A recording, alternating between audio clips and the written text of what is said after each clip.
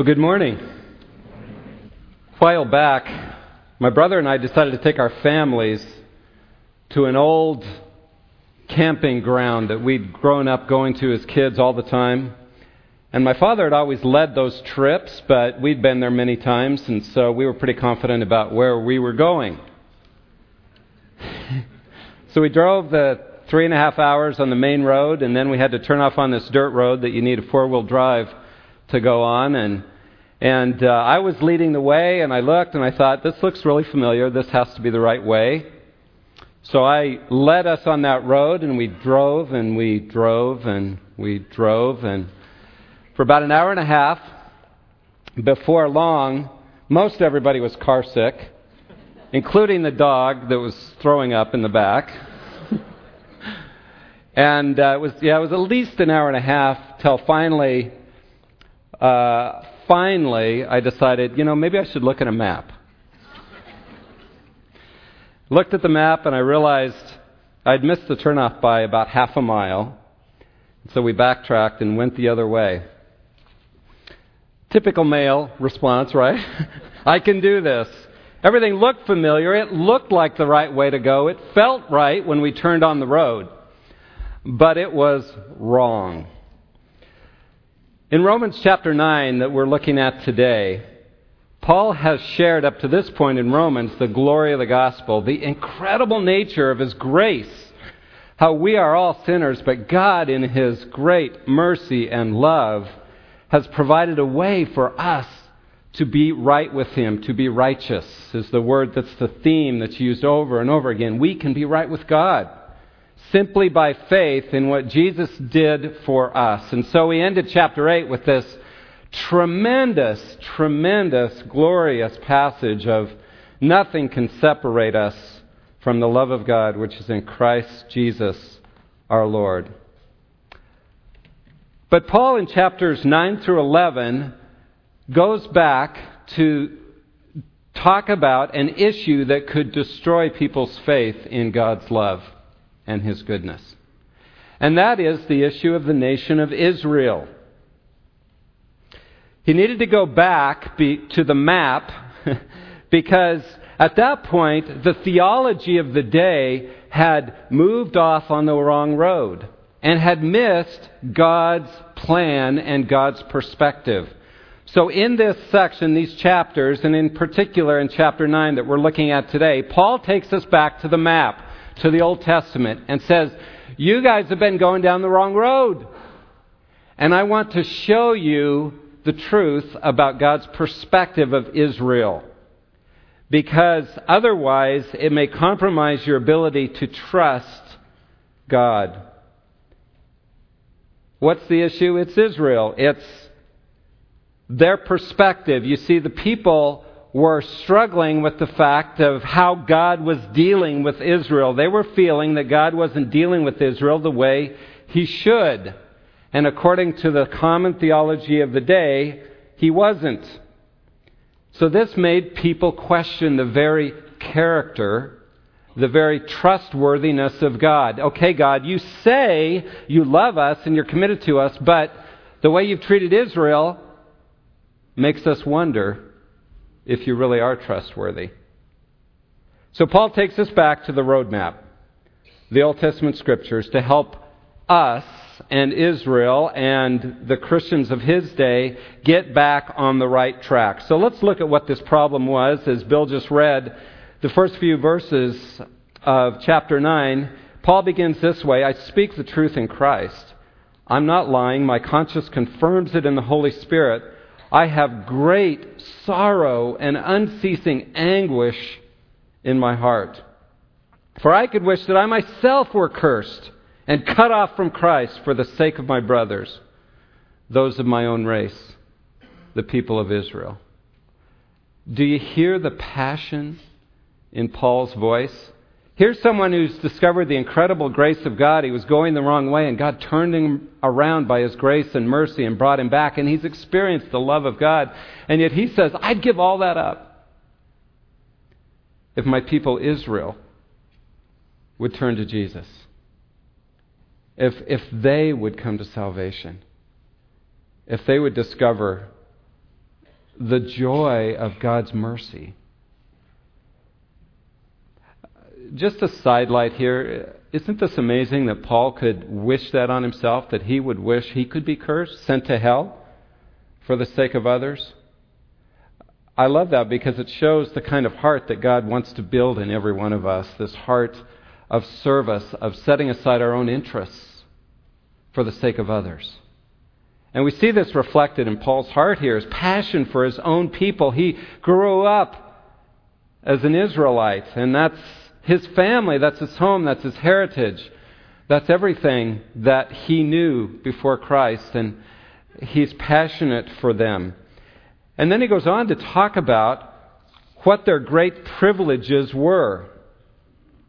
He says, they're the people of Israel. Theirs is the adoption as sons.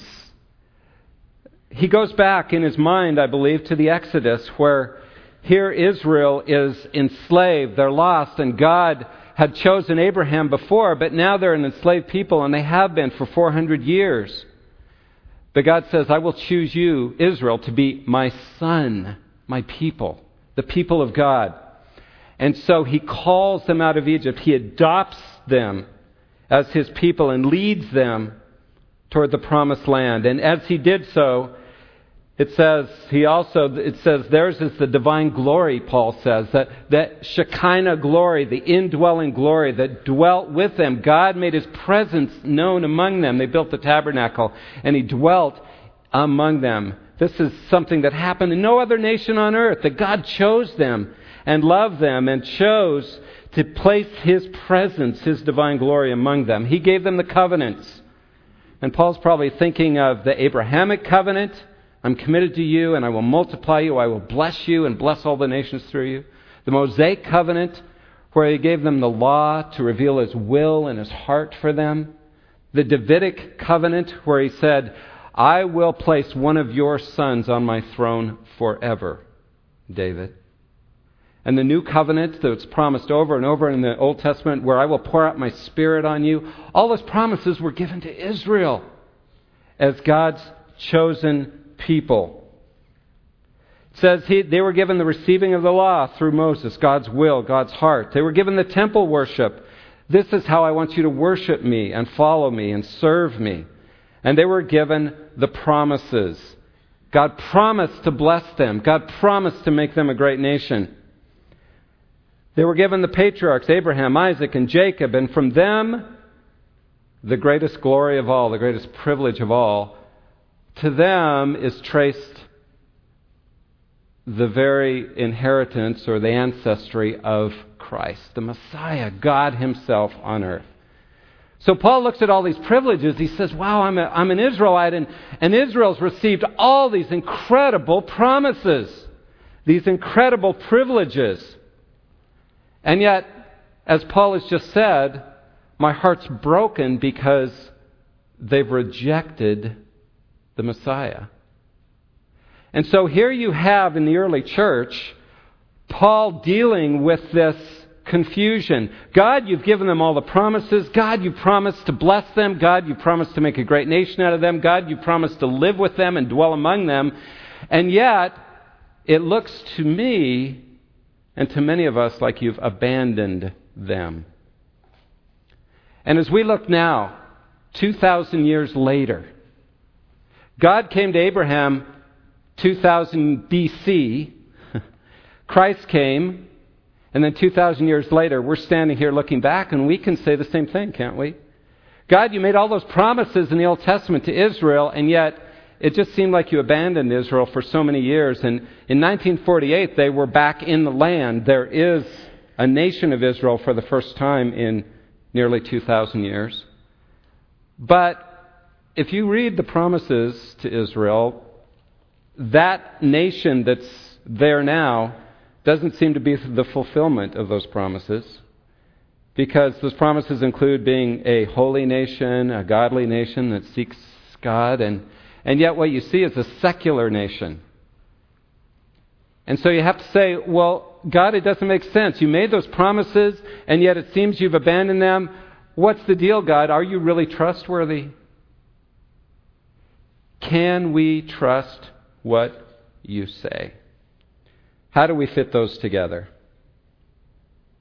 And let me just say as we continue this, Israel, the early church, the reason they had this perspective is because for years they built up this idea that Israel was the nation that God was working through and nobody else.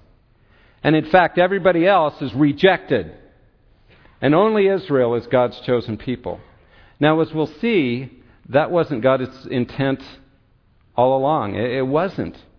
But they were very narrow in their theology and in their view. And so that's why they were struggling so much with whether God is trustworthy. And I just think we tend to do that too. We get very narrow in our view, and we think God should fit inside these narrow walls of perspective that we have. And when we do that, we limit God and we miss out on so much of what God is really doing. I have a friend who pastored in the Deep South for a few years. And he told me the story of, he was pastoring in this one county, and he said, it was very interesting because in our county, which was a tobacco-growing county, smoking was okay, but drinking was considered a terrible sin. In the next county, where they produced whiskey, drinking was okay, but smoking was a terrible sin.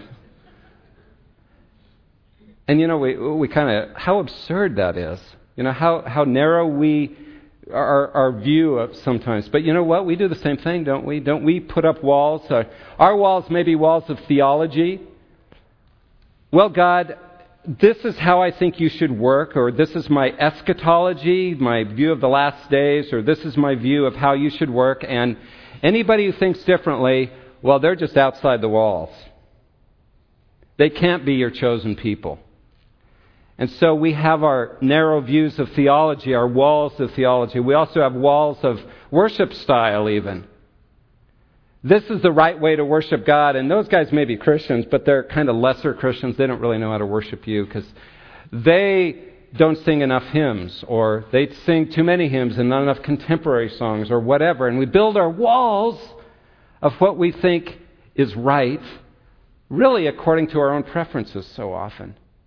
And we think this is how God is and how He should work. We build our walls of lifestyle. Those people who have tattoos or piercings or whatever, they're just not quite as good at Christians as those of us who wear ties to church. And fortunately, I don't see too many ties out there. That's great. But whatever it might be, whatever their lifestyle might be, we draw walls and we say, because you do that, because you smoke or you do this or whatever, then you're not quite as good a Christian as we are. Or we draw walls of denominations. Now, that's not as common anymore, but it's certainly something I grew up with, where, that denomination, well, they're just not quite as chosen as our denomination. And many of us have experienced that. So there's other walls, but I just want you to see that we build our walls too, just like they were doing in the early church, where we think our perspective is right. And our biases, our prejudices, often blind us to who God really is. And so Paul's anxious to break down those prejudices and to help his readers in Rome get a bigger view of God. Much bigger view of God. And that's what we need. A bigger view of God. So, is God trustworthy? That's the question he addresses now in most of the rest of this chapter. And the first part of that, is God trustworthy, is can we trust His Word? Can we trust what God says? Or not? Verse 6, he says, it's not as though God's Word had failed, for not all who are descended from Israel are Israel. Nor because there is descendants are they all Abraham's children. On the contrary, it's through Isaac that your offspring will be reckoned. And he goes on to explain that you think that everybody who's an Israelite, descended from Abraham, is part of the promised people, the blessed people that God's promised to bless.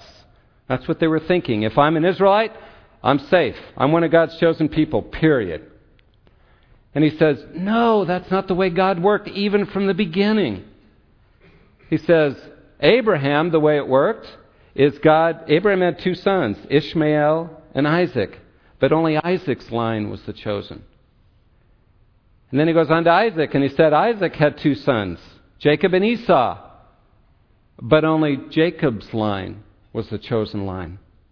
You see, God's always worked through a remnant, through a small part, a small group, not through everyone who's just born as a descendant of Abraham. So that's why he says, not all who are descended from Israel. Israel is this name that God gave to Jacob. Not all those who are descended from Jacob or Israel are God's chosen people, the Israel that he's talking about. So he wants us to make sure we understand that, yes, we can trust God's Word. God is true to His Word. The problem is not with God, it's with your perspective, the way you're looking at it. So ethnic Israel, descendants of Abraham, are not God's chosen people, but those who are chosen by promise. Now he has a verse in here, verse 13, that tends to shock us a bit. He goes on to talk about Isaac. God chooses whom He chooses, he says. And then in verse 13, just as it is written, Jacob I loved, but Esau I hated. And to our modern ears, that shocks us. God, how can you do that? How can you love one son even before they're born and hate the other? You hated Esau? You need to understand that this is an idiom. This is a figure of speech, Hebrew figure of speech that was common in those days. That you'd say, I love, I hate. It was hyperbole. It was speaking in the extremes. It wasn't literal. It was never meant to be taken literally. Remember what Jesus said in Luke chapter 14, verse 26, where Jesus said, unless you hate your father and mother and your spouse and your children and your brothers and sisters, you cannot be my disciple. Now, does he literally mean he wants us to hate all our family? No, it's a contrast. It's showing preference. He's saying, you need to put me first. So in comparison to how you treat your own family, I am so much first that I'm put way above them. And that's what it's saying here. It says God chose Jacob over Esau. He didn't hate Esau. In fact, He made a nation out of him, the nation of Edom. So He blessed him in many ways, but it's speaking of preference. God did choose Jacob as the line of blessing. His 12 sons became the 12 tribes of Israel. So God did choose to bless him. We use idioms like that all the time, and there's a lot. But, for example, we say things like, if I've told you once, I've told you 1,000,000 times. Well, we don't mean literally we've told you 1,000,000 times. We may have told our child 10 times. But it's a lot, is what we're saying. And we use figures of speech all the time. And that's what this is. It's a figure of speech. So it doesn't mean God hated Esau. But we are left with a dilemma, aren't we? Yeah, but God, you still chose one son over the other. That doesn't feel very fair. There's something that doesn't feel just about that. So, Lord, are you trustworthy? Maybe we can trust your word. Maybe you're always acting according to your word and you have never violated that towards Israel. But is your character trustworthy? Can we trust your character? And that's what he goes on to talk about in verses 14 through 29. Can we trust God's character? Because notice what he says in verse 14. Well, if you chose Jacob and not Esau, and down through history you have always chosen a few and not the others.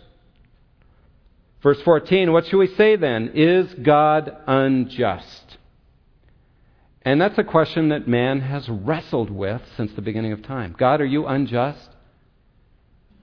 And we struggle with that some, don't we? God, what's the deal? Why some are saved and why not others? Why Why have you allowed evil to exist in the world? Why is there pain? Why do people who love you and follow you suffer and struggle? And there's a lot that we experience that makes us wonder, God, are you really just? And so what Paul says here is absolutely, God is just. He is always just. And in this section, he gives us 4 proofs that God is trustworthy. He is trustworthy. He says this in verse 15 and 16. For he says to Moses, I will have mercy on whom I have mercy, and I will have compassion on whom I have compassion. It does not therefore depend on man's desire or effort, but on God's mercy. Listen very carefully to what he's saying, because I think the proof he's giving us here is that God always acts with mercy towards the undeserving. God always acts with mercy towards the undeserving. Now, we live in a culture, we think God's unjust because in our culture we think, well, people are basically good, and if people do pretty well, they ought to have a good reward. Things ought to go well for them. And if people do bad things, well, then it's okay if bad things happen to them. We tend to think that way, just like Job's counselors. That would be justice. That's the way we think. But what Paul is saying is, God is absolutely just. The truth is, we have all sinned. We all deserve hell. We are not basically good. And in fact, if God treated us according to justice, we'd all be in hell right now. The best of us fall so far short of God's holiness. All have sinned and fall short. There is none righteous, no, not one. That's Romans 3 I'm quoting. We already studied that.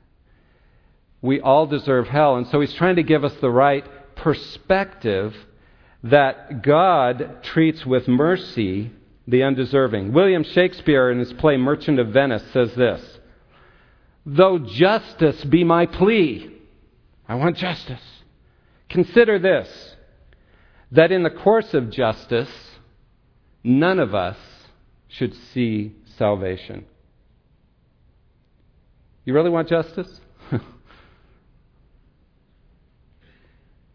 Ray Stedman puts it this way, and I think this reflects verse 16. Salvation never takes notice of whether we are good or bad. Never. Salvation never takes notice of whether we are good or bad. Never. Because if it did, we would be up a creek without a paddle. You see, the truth is God just? Yes. Because He chose to take all the justice on Himself. He took the penalty so that He could show mercy towards us. And He chooses some to be recipients of His mercy. He chooses to act with mercy towards the undeserving. We're all undeserving. And so the fact God gives anybody mercy is an incredible testimony to how wonderful His mercy is, because none of us deserves it. The second proof, God always shows mercy on the undeserving. Secondly, God only hardens the already hard. God only hardens the already hard. Now, these are tough theological truths, okay? But we need to begin to expand our view of God. Verse 17 and 18, for the Scripture says to Pharaoh, I raised you up for this very purpose, that I might display my power in you, and that my name might be proclaimed in all the earth. Therefore, God has mercy on whom He wants to have mercy, and He hardens whom He wants to harden. But Paul uses the example of Pharaoh to show us that God hardens some, but He only hardens the already hard. Because if you remember our study in Exodus, and if you've read through those passages on how Pharaoh's heart got hardened during the 10 plagues that Moses came in, and his heart was hardened. And it says, God hardened Pharaoh's heart. But you know, it never says that. Before 3 times it says Pharaoh hardened his own heart in chapter 7 and 8. So God would come and give him an opportunity, and then it says Pharaoh hardened his own heart. Pharaoh hardened his own heart. Pharaoh hardened his own heart 3 times. And only after that did God harden his heart. So with us. You see, God wants to give all men and women mercy. He offers life. He offers mercy to everyone. But sometimes for His greater good, He hardens those who have already rejected Him, who have already hardened their hearts. He gives us our choice to walk away. Max Lucado put it this way: it isn't that God's unjust. It's that God honors the choice of sinners. Those who don't want His mercy, He lets them go their own way. You see, that's part of the great mystery, is that He gives us a choice. So God only hardens the already hard. Third proof that God is trustworthy is God always acts in a way that is consistent with His character. God always acts in a way consistent with His character. Verses 19 through 24, He says this: "One of you will say to me, 'Well, then why does God blame us? For who resists His will?' But who are you, O man, to talk back to God? Shall what is formed to say to Him who formed it, 'Why did you make me like this?' Does not the potter have the right to make out of the same lump of clay some pottery for noble purposes and some for common use?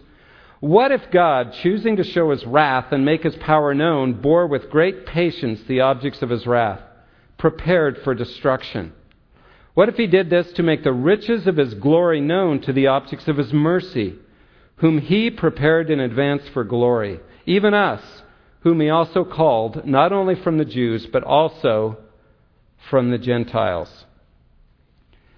Now, Paul highlights, I think, 4 qualities of God's character here. First is His sovereignty.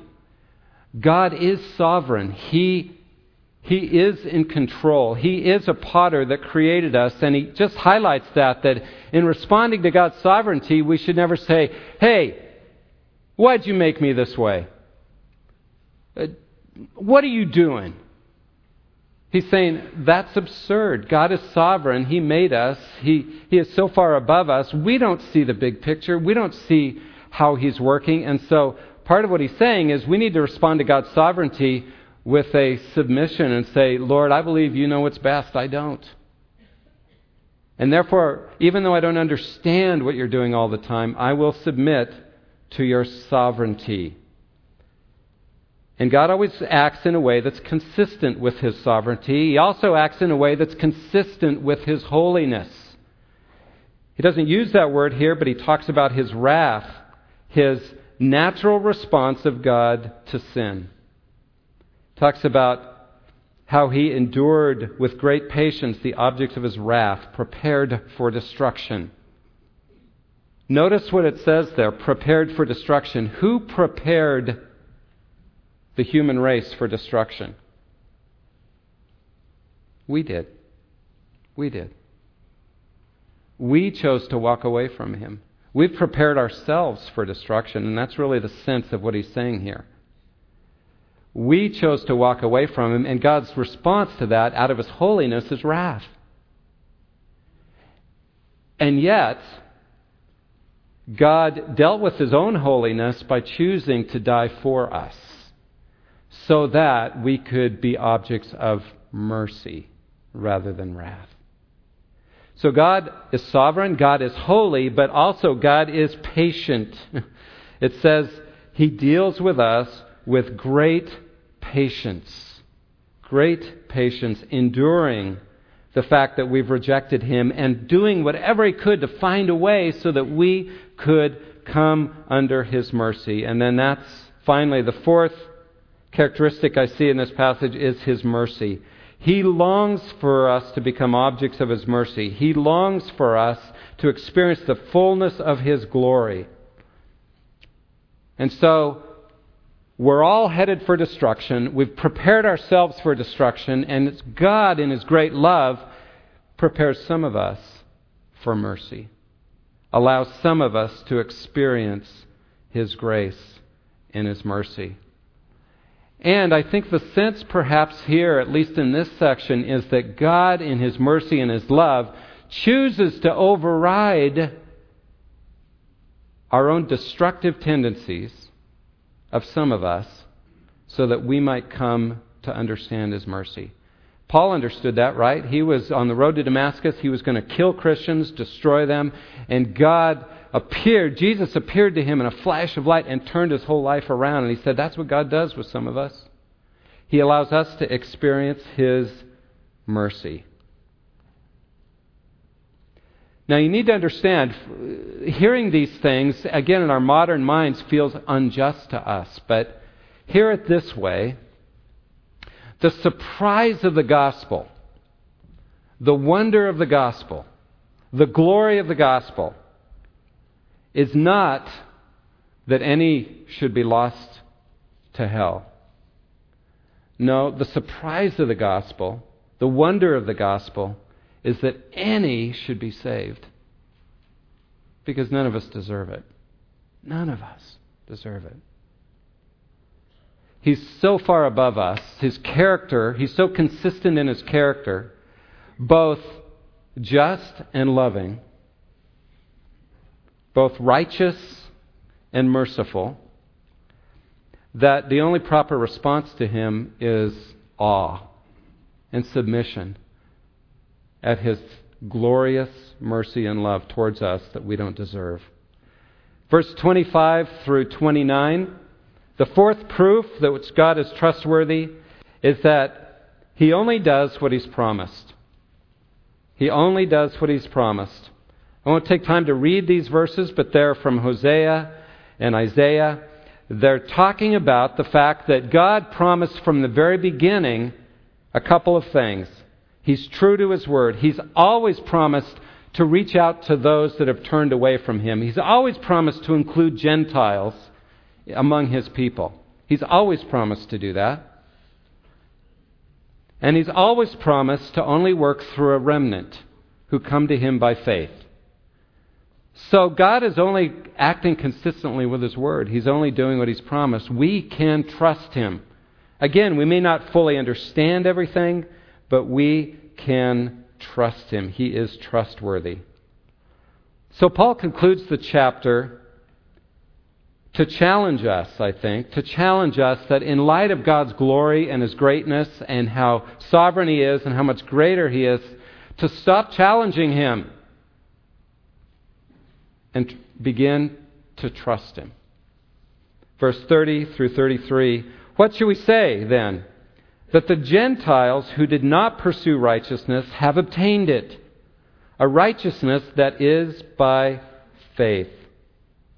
But Israel, who pursued a law of righteousness, has not attained it. Why not? Because they pursued it not by faith, but as if it were by works. They stumbled over the stumbling stone, as it is written, see, I lay in Zion a stone that causes men to stumble, and a rock that makes them fall, and the one who trusts in Him will never be put to shame. Who's the stumbling stone? Jesus, right? I mean, that's clear in Scripture, and that's what Paul's thinking of here. That the Gentiles, though they weren't even seeking God, God has given them mercy and brought them into the kingdom of God to be part of His chosen people. And the Jews who said, we want to be righteous, chose to ignore what God was doing and chose to try to be righteous by their own self-efforts. And God says, that's never the way I planned it. It's always been by faith. And if you will come by faith and trust me, you'll experience righteousness. You'll experience a right relationship with me. You'll experience wholeness, shalom, fulfillment. It's open to anyone who will come to me. And throughout the years, Israel has missed it. Now, as we heard from Jews for Jesus a few weeks ago, there are more Jews coming to Christ now, which is wonderful, and we ought to pray for that. because they were God's chosen people and they abandoned God, but now He's calling them back into the kingdom. And we'll see in the next few chapters God's plan for Israel to bring them back. But in the meantime, we need to learn to trust God in His greater sovereignty. I like the way John Stott puts it. As he looks at these last verses, he says, if therefore anybody is lost, the blame is theirs, because we chose not to trust Him. If anybody is saved, the credit goes to God, because He called us back and gave us mercy. Or Dr. Martin Lloyd-Jones puts it this way. In verses 6 through 29, Paul explains why anybody is saved. It's the sovereign election of God. It's because He draws us in and gives us mercy. In verses 30 through 33, this last section, he's showing us why anybody is lost. And the explanation of that is that it is their own responsibility. We're given a choice to come to Him by faith or not. And if we don't, then we're lost. Now, we may not understand God in the fullness of His sovereignty, but we need to learn to submit to the truth of who He is. The key, and He ends with this, is this. What will you do with Jesus? Jesus who died for you. Will you trust Him or will you not? There's many ways of trying to earn salvation ourselves. In most religions, that's what they do. The Mormon religion, the Muslim religion, Buddhist religion, Hindu religion, and on and on. It's ways of trying to earn your way to righteousness, to rightness with God. But the real issue that makes you part of the people of God, Jew or Gentile, whoever you are, is what do you do with Jesus? Do you come by faith and stand on the rock? I picture this storm and the water's raging and crashing all around, and you're standing on a rock and you're safe because you're trusting in Him. But to do it by your own self-effort, to try to deal with it yourself, is like swimming in the ocean and you end up getting bashed against the rock. You stumble over the rock, as he puts it. You get crushed by the rock. So the question for us is, will we come to the rock and stand on it? We began by talking about how we tend to put God in a box and try to control Him, and we find security in that because it feels safer to us. And we draw lines between other people because of that. But I think what he's suggesting here is what we ought to do is say, does that person stand on the rock? Do they trust Jesus? If so, no matter how they dress, no matter how they worship, no matter what denomination they belong to, no matter what, if they trust Jesus, we are brothers and sisters in Christ. So Paul's encouraging us to not create boxes, but to simply fellowship in community with others who know Jesus. If so, if they know Jesus, if they're trusting Him, we are family. We are family. We want to take communion together now and celebrate the great mercy of God. Undeserved, but given freely as a gift. So let's begin with prayer, then we'll pass out the elements and take together. Heavenly Father, this is a challenging passage for us, because we find it easier to fit you in a little box that's comfortable. But Lord, you are a mystery. You are so far above us. And as this passage makes clear, we do not deserve your mercy. None of us do. But as we come together to take communion as the community of God, as the people of God, we come receiving the life of Jesus as a gift. We thank you, Lord Jesus, that you were crushed for us so that we could receive the very mercy of God. And so we stand on you. We trust in you for what you did, knowing that our salvation is not based on what we do, but on what you did for us. So we gratefully receive your life in these symbolic elements, the bread and the cup. In Jesus' name, amen.